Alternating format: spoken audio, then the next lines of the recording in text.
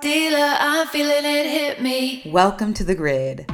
I am your host, Jennifer Shahadi, and we'll be taking a 13 by 13 episode journey through every possible no-limit hold'em hand, 169 hands in total, from aces to 7-deuce offsuit. Each episode, I'll interview another top poker player or personality about their hand. Once a combo is taken, it's gone. So this podcast will become progressively more difficult, as hands like ace-king are removed from the grid. Whether you spend hours poring over grids as you study poker, love to listen to hand history pods while grinding cash, or are just interested in absurd scavenger hunts, we're gonna have some fun. You got the cards. Dealer, I'm feeling it hit me. Yeah, I got swagger. They see me strutting, all sweat and daggers. Believe it, I'm the real thing. But I gotta switch it on. Hello everyone and welcome back to The Grid. I am here today with 5-time WSOP circuit ring winner, Soheb Porbandarwala. He has been super successful in both live and online poker, winning millions. And as you soon find out, sometimes he's successful in both at the same time. He's taking a little break from his World Series of Poker grind to talk about an absolutely legendary hand with Queen-Deuce offsuit that took place at a WSOP circuit event in Atlantic City in 2018. Hey Soheb, thank you for joining me. Hey Jen, how are you? Thanks for having me. I'm really excited to get you on the pod because, of course, Queen-Deuce offsuit, not an easy hand to click off the grid, but you have a great hand. This was a hand that took place before I think I met you in person, but I had already heard about it, so I was super stoked when you mentioned this hand to talk about because it's so strategically insightful and in-depth, and I just think the audience is going to learn so much. Yeah, I'm not one to coach, but sometimes you just have to let people in on your secrets. Exactly. Well, let's get into it. Tell us where, when, what point in the tournament this hand took place. It was at the 10-handed final table of the Atlantic City Harrah's World Series of Poker circuit main event in 2018 in March. And we had just gotten to the table. I think I had won a few pots and had taken over the chip lead at the time. And I was playing online in the first ever, I think, online circuit ring event on WSOP.com, New Jersey. And what happened was they had told us that when we got to 9 players, we were going to stop for the day. So I ordered a couple of drinks. And I was ready to go upstairs to my room once someone busted. And I ended up busting somebody in 10th place. And then they told us that we just had to keep playing. So that set up the stage for this hand where I was on the button with Queen-Deuce offsuit and a maybe 18 to 20 big blind stack in middle position opened. And I shoved on the button, not seeing his open, into 2 shorter stacks. But their stacks really didn't have anything to do with the hand. It would have been excusable, I feel like, as a spot. But I actually went all in. I said all in. I verbally declared all in after seeing my cards on my computer screen or on my iPad screen where I had kings. I had not looked at my cards yet. But to not give away what an idiot I am, I pushed a stack forward and then just kept playing my hand on the computer. And I folded back around to the guy that opened, and he snapped with pocket jacks. I told him I hadn't looked at my hand yet, and I turned over Queen-Deuce offsuit. Lucky to even have an overcard, which I ended up hitting on the turn and eliminating the guy. That propelled me to an even greater chip lead and the eventual win in that tournament. What was the reaction of the rest of the table and the villain in the hand? It's kind of hard to call him the villain in this hand, I have to say. But what was the reaction of them?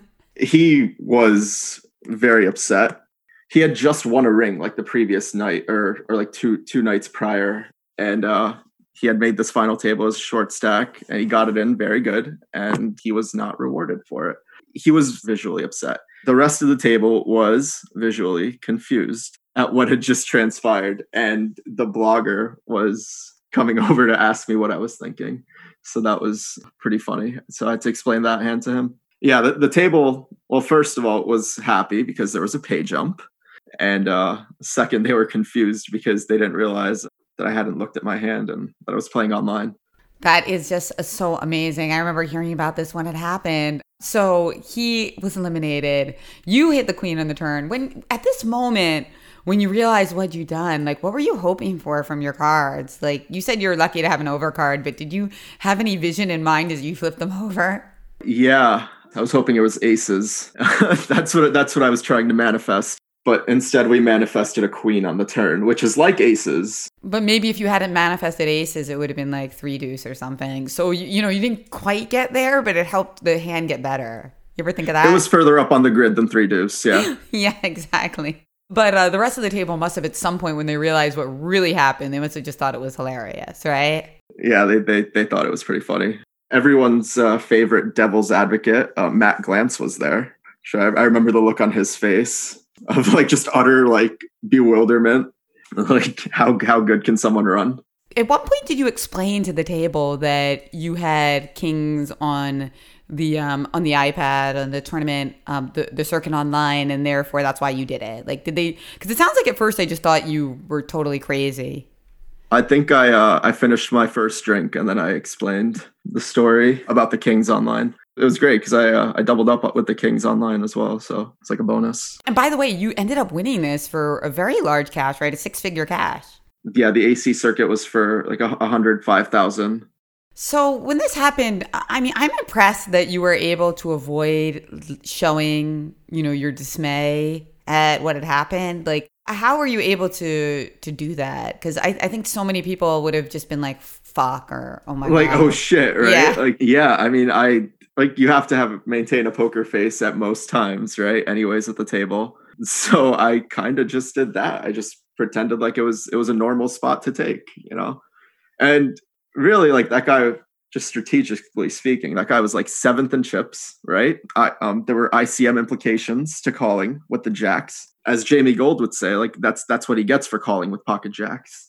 Mm-hmm. That overcard. So I ask all my guests on the grid, how would you play the hand differently today? I would probably be clicking the fold button today instead of pressing the all-in button. Or I'd be misclicking. You know what? I'd be misclicking all-in instead of saying all-in, since we can only play online now. Exactly. But you're no stranger to multi-tabling. Like, what's the range of tables that you play simultaneously online? I've actually cut down my tables a lot recently. I can't handle that many anymore just because I am so used to playing live now, more so than online. I'd say max maybe like on a Sunday or something, I'd go up to 10 tables.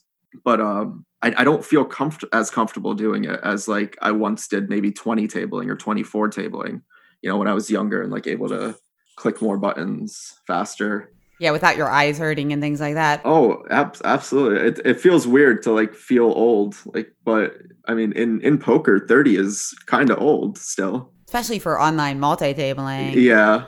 After you did this, how'd you feel? Like, did you feel amused? I felt a lot of pressure after hitting that queen because, I mean, if I don't win after that, like, that's just embarrassing, right? Like, then it's like not as good a story. And it's like, yeah, I made this huge mistake and then I got rewarded and then I still punted, which I did at some point punt my chips back. That's just how tournaments go, right?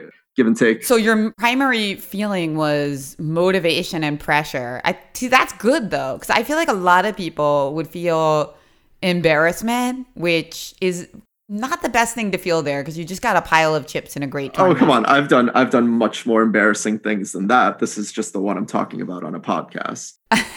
What do you mean by that? I mean, at least I got it in live. You've done more embarrassing things in the poker table or just more embarrassing in general. What was your most embarrassing moment? Like the thing I feel most embarrassed about, like I'd say like when I was younger, I feel embarrassed for like having outbursts at a table, right? Like that's something that, like, I mean, like you kind of get better at it with age. That's something embarrassing, but something like regarding cards embarrassing, I'm trying to. No, that's a good answer. I mean, that's a really good answer that you kind of lost your cool and you were mean to somebody at the table or something like that. Is that what you're saying? Yeah. Just something unacceptable, like just tooling out over a hand or like, like someone sucking out on you and like giving them more like a nice hand or well played or whatever, like.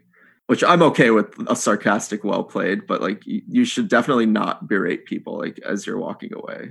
And like that's something I was definitely guilty of when I was younger. So I would say that is much more embarrassing than a misclick. Definitely. I would agree with that. And also it's funny, as you mentioned, you were kind of immediately cognizant that this would make a really good story. Yeah, and poker is all about telling stories, right? It is. Yeah, that's kind of the concept here, this collision of strategy and storytelling in the grid. Yeah. So I'm very familiar with the Harrah's. I didn't go to that particular edition in 2018, but I'm really familiar with the location. But probably a lot of the listeners aren't. So give us a sense of what Atlantic City and the boardwalk is like and what playing there is like.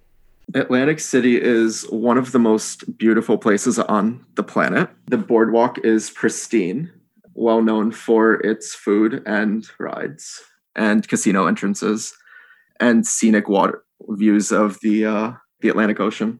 You know, it's funny because I wasn't sure if you were trying to be sarcastic or not. I honestly really love Atlantic City. I also love Atlantic City. I don't know why people wouldn't like it. Like I have an affinity to it because I used to go there with my dad when I was younger, and like he would take me to the boardwalk to go on the rides and stuff. And like I have great memories of it, and I have great memories of Atlantic City in poker too. Like that's where a lot of my live success has come, in Atlantic City. That particular location, actually, it is, I mean, there are some sad things about the boardwalk in AC, just in that a lot of times it feels underpopulated, especially if you go there in the middle of the week. It doesn't seem like there's all these amenities and sometimes there's just nobody using them. Oh man, sometimes, yeah, in the off season, like when everything's closed, it's really depressing to walk there. Yeah, and there's like that private mall that Harrah's is connected to that like almost has no people in it, but is like absolutely stunning and has really good restaurants. Yeah. So that was one of my memories of Harrah's. Wow. You know, I wasn't actually expecting that from you. Because like so many people are so cynical about AC, but I do have to concur. I've been going there since I was really young, and I do enjoy it because I don't travel that much for poker. But when I do, I try to stay close or go for short periods of time. Like I'll only go to the World Series normally for about 2 weeks, usually towards the end during the main. So I do like AC because it's somewhere that I get to go that's close, somewhere that I've obtained some success. And yeah, it's just a fun place where I can meet my friends that I otherwise wouldn't.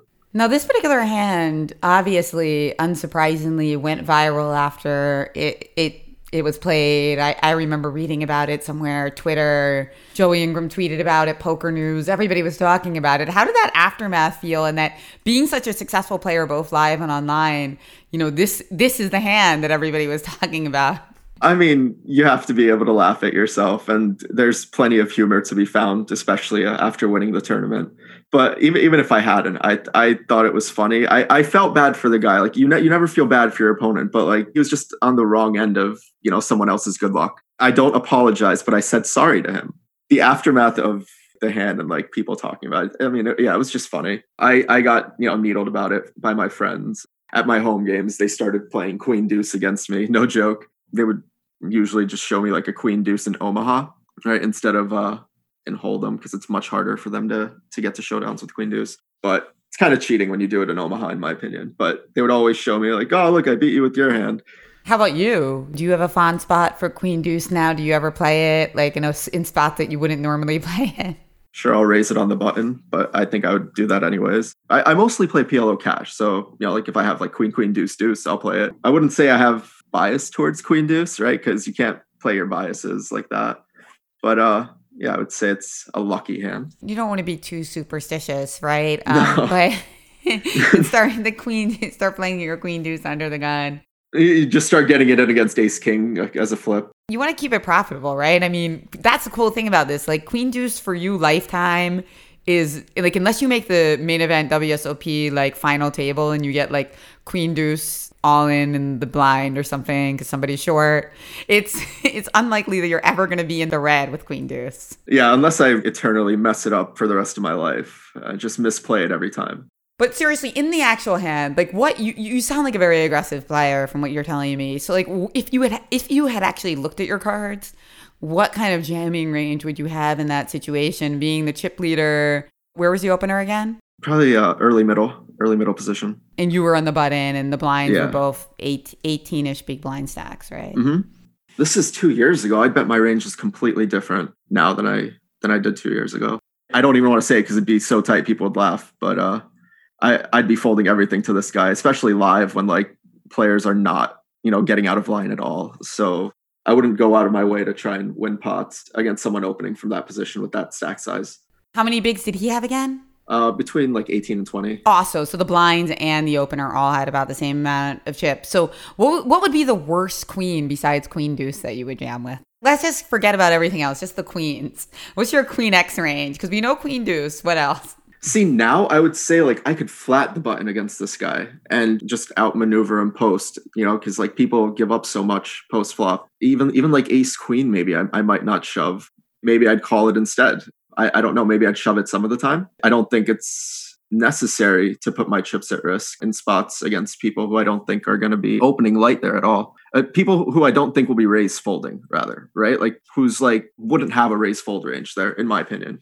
Now I'm not sure if that assumption is right about that guy, but from what I remember, he was very tight, and I don't think I would get it in with anything. I would probably flat aces as well. I would flat everything. Yeah, that makes sense. No, you know what? No, No, knowing that he has such a strong, no, I take that back. I would probably just shove the aces, knowing he's gonna call. No, I don't know. So, some of the time I would. Some of the time I would. Some of the time I wouldn't. I don't know. You would jam some hands, some pairs, like aces, some other pairs probably, but mostly you would. I don't think I like, now that I think about it. Even if I know his range is really strong, I would still flat aces and hope somebody behind shoves. You mentioned that your kind of thinking on these types of spots has changed a lot. How's that happened? I think just talking to people, playing more, putting in more volume in tournaments, and just seeing more spots. Kind of just trial and error. Now we're talking more about a theoretical point of view, not against this particular opponent who was pretty tight and obviously wanted to make the real final table. In terms of a more generic strategy in the spot, like not tight final table spot, what do you think your strategy has kind of shifted over the years? I think I've kind of always been a high variance player, kind of. Like I'll take spots that other people might pass up on just because when I have more chips, it's just going to be so much more valuable than like any time that like I might lose the spot that I take, right? That used to be like my whole driving reasoning for doing whatever I would do. I'd be like, yeah, like you have to take these spots. I think I've learned to pass up on more spots. I think I'm like confident enough where more able to like kind of grind, but I'd still say I take more spots than other tournament players. I don't know. Like I very much think I'm able to maneuver a bigger stack more efficiently than a short stack. That makes sense. So apparently tournament life is not really in your lexicon. You know what? I don't value it as much as others, but I value it much more now than I did like when I was able to play more tables. Like now I only join tournaments like maybe a couple days a week, usually like Sundays and Mondays. I'll play tournaments. It's a full day commitment if you're going to play tournaments, and that's really hard to do with wife and kids, especially during lockdown. You had a really big uptick in poker success live around 2016. Was that just a function of playing more live events, or did something kind of shift or sink in your strategy? I remember leading up to like some of my wins at that time. Like I had a bunch of like final 2, final 3 table finishes where I was just coming up short, and I felt like, like I kept making some of the same mistakes. And each time, like, it was a learning experience nonetheless. So when wins come, like a lot of the time, like they come in bunches. That's always kind of how it's been for me. Like maybe I'm just a streaky player, but I don't know. Sometimes like, like confidence breeds more success. Like when you win, like you'll just like feel like, like you're doing something right. When you lose, you might feel like you're doing something wrong. That's not like a good mentality all the time. When you are losing, it'll make you, like kind of reevaluate what you're doing and, like try to plug some leaks. There was a time when like I like kind of got like bored of poker and like stopped talking about it with friends, and like I would just tune out hand histories. I mean, I always love poker, strategy games in general. Like I've always been a fan of. So if I wasn't going to do poker, like I wasn't sure what else I really wanted to do with like all my time. So I fell back in love with poker, instead of doing anything else. I think in 2016 I honestly won the last tournament that I had planned on playing. It was a ring event at Foxwoods, and I was getting a job the following week. I won it for my biggest score ever, and that kind of motivated me to try and learn more and like just take more time and talk more poker. And when I started traveling more to play, with my newly found bankroll, and like I just met like my friends again who like I used to play a lot with, and like just realized I miss playing, so I started playing more. It was kind of like a fork in the road then when you won that $125,000. It really was, because I had told my wife actually that, I was going to get a job because like I just wasn't having fun playing tournaments anymore. But even after that, really, I played mostly cash. I had a lot more fun playing cash because I could make my own hours and play in games that were, full of very interesting characters, just like fun home games. And what was your job going to be if you didn't win that event? So that was the one of the other circuit wins that you won. You won 5. I have a degree in journalism, and I really do like to write. So I was gonna try to get an editing job at my local paper where I used to intern when I was in high school. What did you want to write about? Well, I wanted to be a copy editor. I also would have wanted to write about just local stuff, local journalism. That's great. And now are you able to channel that passion you have for writing at all? Twitter is the closest I come to writing. Yes, and you are very good at it. In fact, David Laffin called you one of the most underrated Twitter feeds on his podcast, The Chip Race with You. And for once, I can agree with him on something. So here's a recent one that you wrote. You said that I want a fake online bracelet more than I've ever wanted a real live bracelet. I would even wear it to live events in the future and argue with people that it's just as real as a live bracelet anytime somebody told me it wasn't. That gives me a very vivid image. And it also makes me wonder, how often are you wearing these rings out? Putting one on each finger? Well, I haven't gotten the last 2, but I have never worn them. I think that's a pretty normal answer. I don't wear them around the house. I don't wear them to poker tournaments. But maybe once I get the other 2, I'll just like wear like a handful and just go play like $120 nightly at Foxwoods or something.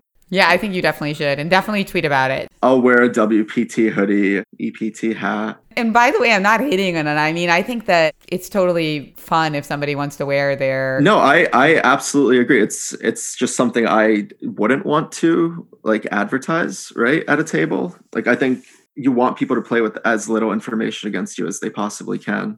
So like if someone's comfortable wearing it, like, yeah, more power to them, right? It's just, I wouldn't want that kind of attention. Like I wouldn't want someone asking me, or I won my ring. But if I won a bracelet on the internet, that's a completely different story. I'm going to tell everybody. I'm going to wear it everywhere. There's a conversational point there that it's controversial, these online bracelets, and you clearly believe it's such a joke.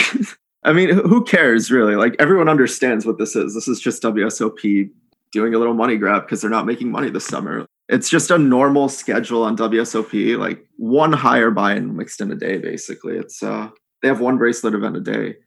And it really kind of just looks like the ring event series the circuit events that they have online, but just with slightly higher buy-ins and a bracelet. As opposed to a ring, which you won because you have won a ring online. Now, in their defense, from a utilitarian point of view, people love bracelets. They dream of getting bracelets. So absolutely. Listen, I'm in Jersey right now for the next 30 days trying to win my fake bracelet.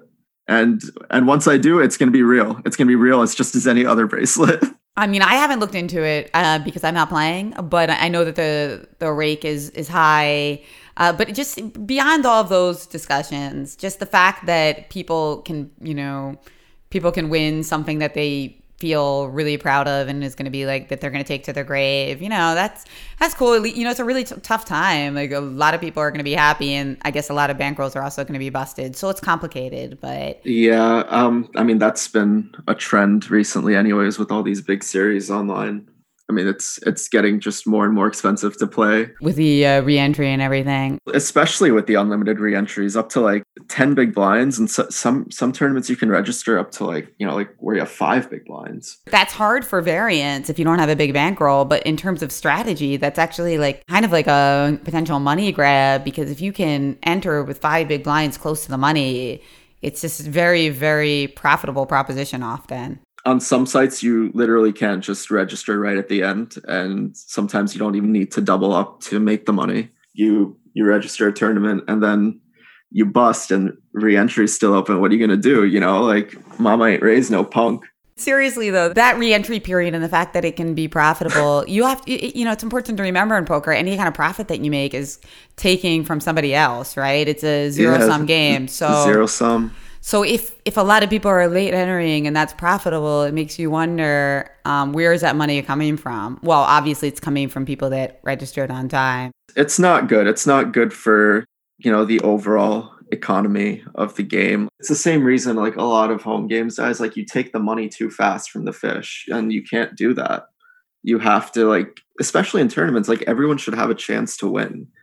Like that's the spirit of tournament poker, right? Like these like unlimited re-entries where like you can just keep re-entering. Like some people with large bankrolls can just like get in to like a $50 tournament 10 times or more in like the 5-hour late registration period. That's not fair to the guy who signed up at level 1 or 2 and or satellited in and has been playing on time and stands almost no shot at winning.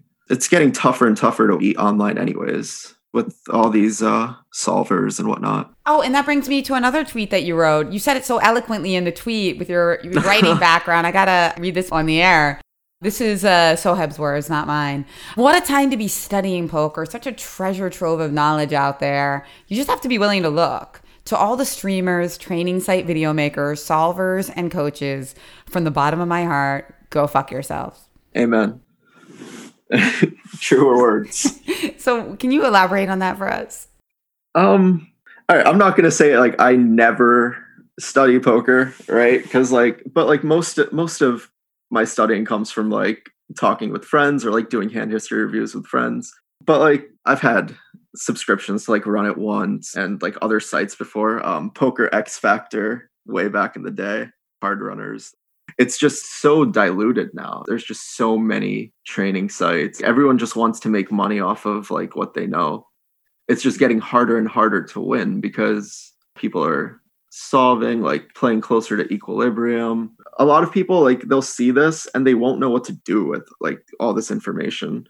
I'm speaking mostly about myself. I have no idea what the fuck to do when I look at a sim or like a PIO chart or whatever. I know it's not rocket science. I know, but it's just not something that I enjoy.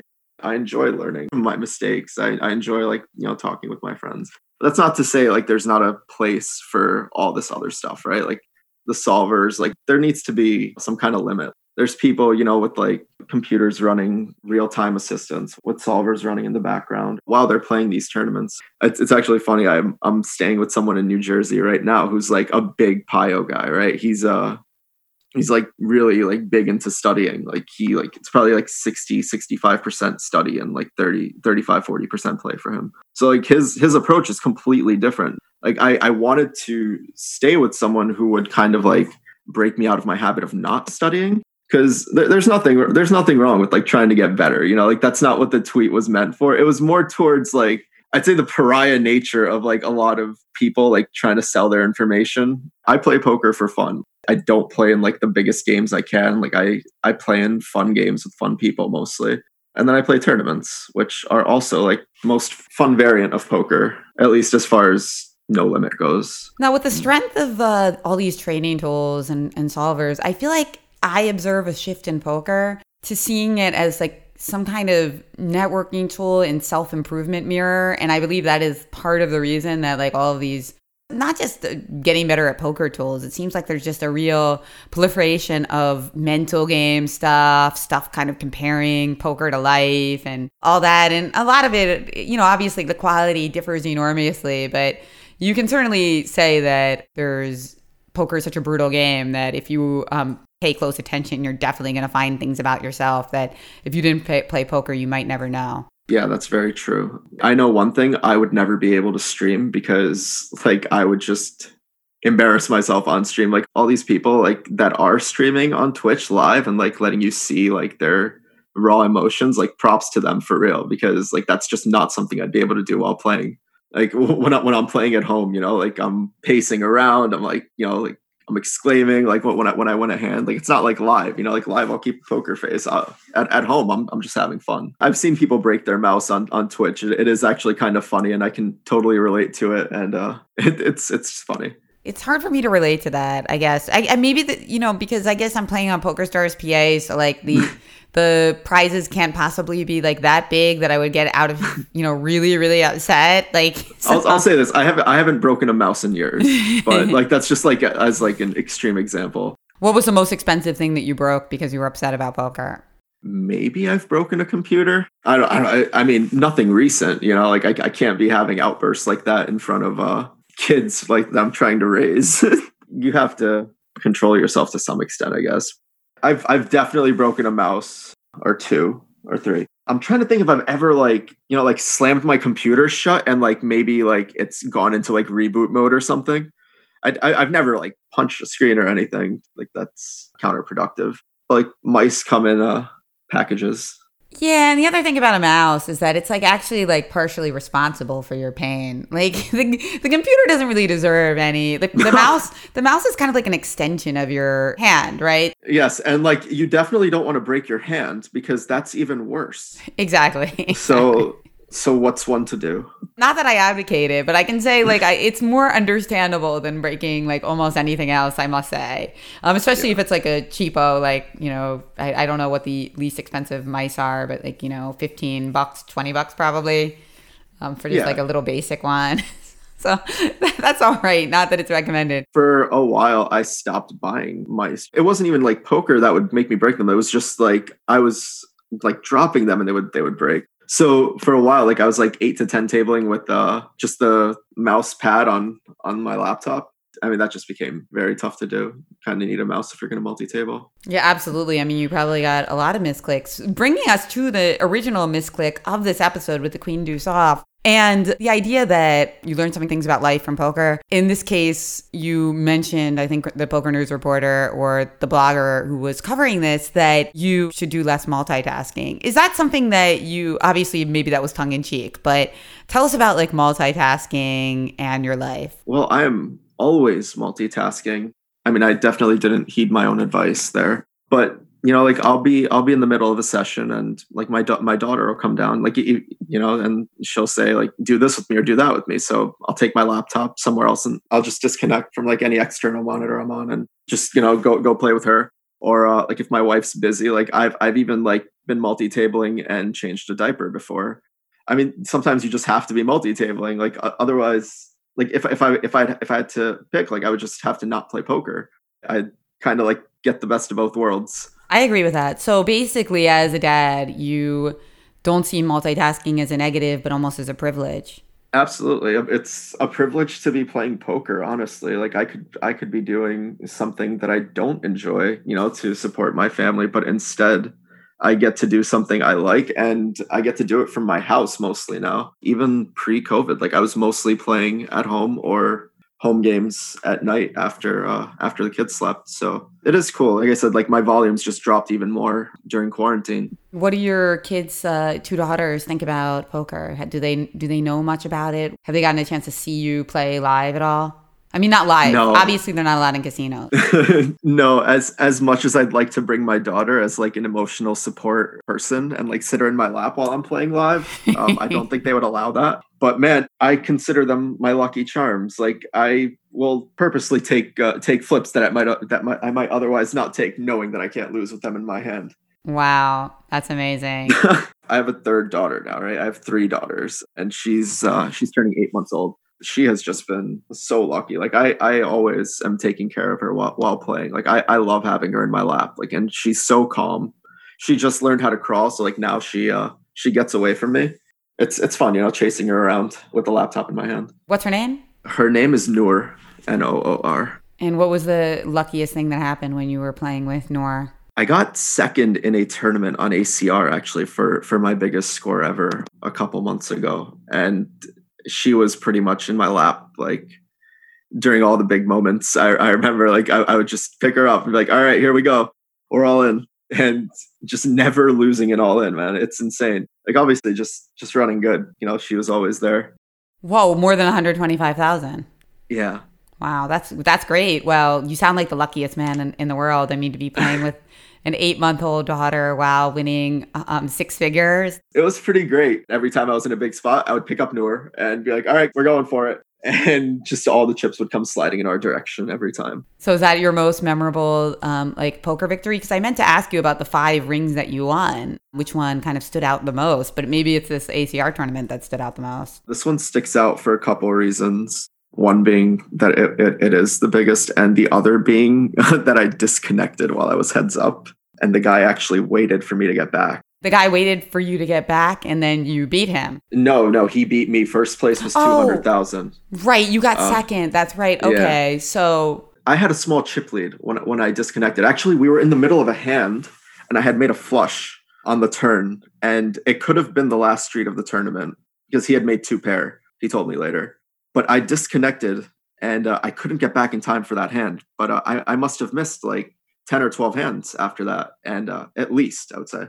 And yeah, he just sat out. And you know what? He was actually streaming at the time. This was a Brazilian player named Patrick Ulicia. He streams on Twitch. He has a really fun stream. I watched it once after that. Like it's all in Portuguese. But it was just so much energy. Every time someone would like subscribe, like there'd be this absurd song that was playing, like, that would come up and pop up and just like blast. And he would just be singing along to it every single time. Like he was just like so full of energy. But like he was also just such a good sport.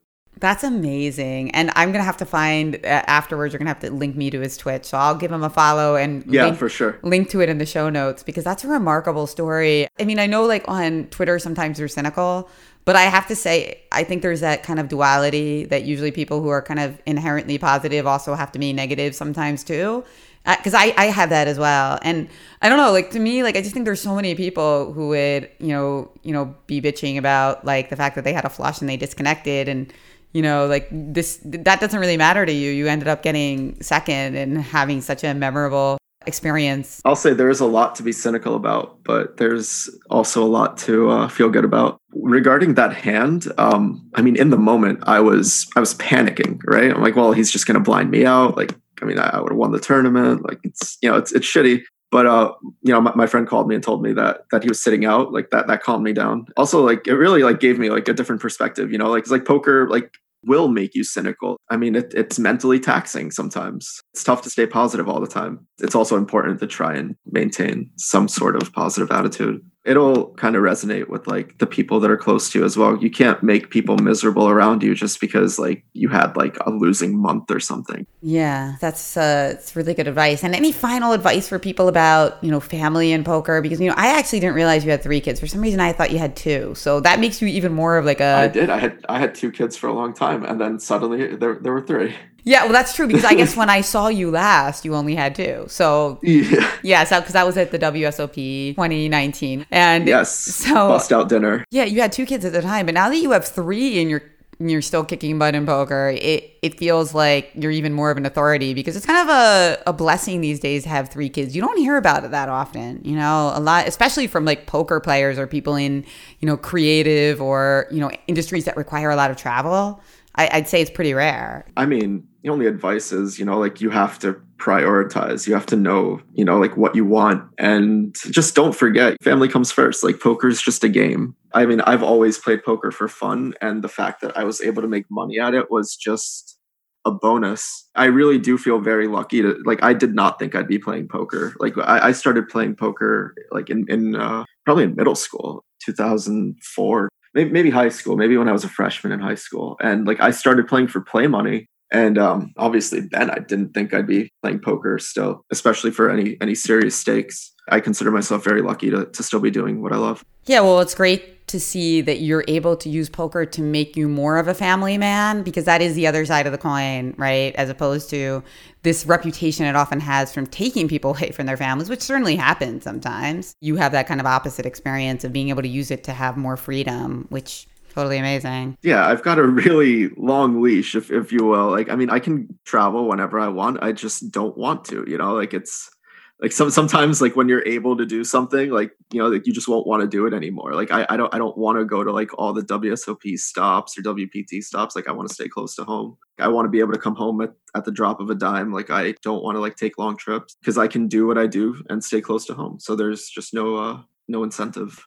You want to see your first walk of your third daughter. By the way, I was reading an interview with you where you were talking about India, about how your family had visited India. So like they were still there. So you were happy to kind of be on the circuit. Do you have family in India? Yes. My wife's family, her mom and dad, both live in India. And did you get to do any poker stuff when you were in India? Yes, I have. I've been to Goa where they have poker on some boats over there. It's not legal on land, but you can take like a little boat onto a cruise ship sort of thing and play there. It's kind of like they have in Mississippi and places like that, I think. Right. So similar laws. Yeah. And last time I went, I actually played in a home game over there. It was just really interesting meeting, like people who kind of like doing the same thing that I do, but from like a completely different part of the world, and like they were really interested in like hearing about poker in America. And I dumped a few buy-ins to them. They were happy with that too. And we all had fun. And then I took a rickshaw home. I actually told my mom about that, and she like freaked out. She's like, how could you go like gambling somewhere? Like, like you don't even know these people. Like, like it's so dangerous over there. But I don't know. I mean, she might be right. Like I'm probably too trustworthy of people sometimes. But poker in India is like a huge market right now. They have so many sites. I've seen a lot of Indian players playing online recently, like on ACR and other sites. Yeah, and there's a PokerStars India site as well. So we have a couple pros from India, indeed. Mm-hmm. That just sounds like such an incredible experience. Like it must be so much fun going to India, seeing family, getting a little poker in. But seriously, Thank you so much for your time and telling us this crazy hand history with Queen-Deuce off. Now, I mentioned earlier your Twitter feed. It is at Soheb, SPEWHEB, correct? Did you say Soheb? Wait, what is it? I've never heard it pronounced. It's Soheb. Wait, You've always pronounced it Soheb? That's amazing. Well, I don't think I ever said it out loud until now. Well, yeah, but when you think of it, you say it out loud in your head, and like you read it as Soheb. Yes. Wait, say it the right way again. Soheb, like spewing. Yeah, I guess I'm mispronouncing spew. I am. Wow, you uncovered another one of my crazy Philadelphia mispronunciations. Oh, okay. I was wondering if that was like an accent thing. Maybe I just don't spew enough. So I'm mispronouncing it, and I'm doing it wrong. I need to get in there with the Queen-Deuce offsuit a little bit more. That's fun. I won't make fun of your accent. People make fun of my accent in India. Oh, because it's too American? Yeah, because I can speak Hindi, but I speak it with an American accent. So like they'll like exaggerate and like kind of imitate how I talk, and like they'll like try to speak Hindi in an English accent. Yeah, that's funny. When people make fun of Americans, I don't know exactly like what words they use to make fun of us in the American accent. Like, is there something that the phrase that they say that just to mock you? Yeah, Donald Trump. Well, that's pretty bad. You're right. I mean, we could just end with that. But again, there's plenty to be cynical about and plenty to be feeling good about. Well, spew obviously comes from your poker style, and heb comes from the second syllable of your name. So I put it together just now. Yeah, my friends gave me that name a long time ago. It sounds very appropriate, and now I'm even pronouncing it correctly. Spewheb. At Twitter, Spewheb, Queen-Deuce offsuit, and we'll be looking for you at the table with your 5 rings and your many bracelets. All right, thanks for having me. Thanks. Thank you so much for listening to The Poker Grid. Go ahead and subscribe on your favorite podcast network. We're on Apple Podcasts, Stitcher, Spotify. We also really appreciate your reviews and ratings. They really do help. We also have a new mailing list, so go ahead and subscribe to that on thepokergrid.com/subscribe. Finally, if you're looking for a way to support me and my projects, I'm the Women's Program Director at US Chess, and we're trying to equalize the field in the mind sports arena. You can go to uschess.org and pick a donation of any size. I'd really appreciate it. Thank you so much for listening to the Poker Grid as we count down 169 hands. No one ever bust. They say I'm lucky. Oh no, no need to bluff. With all the cheap tricks up my sleeve. Yeah, I got talent. You won't see me stunting. No, never stagger. Believe it, I'm the real thing.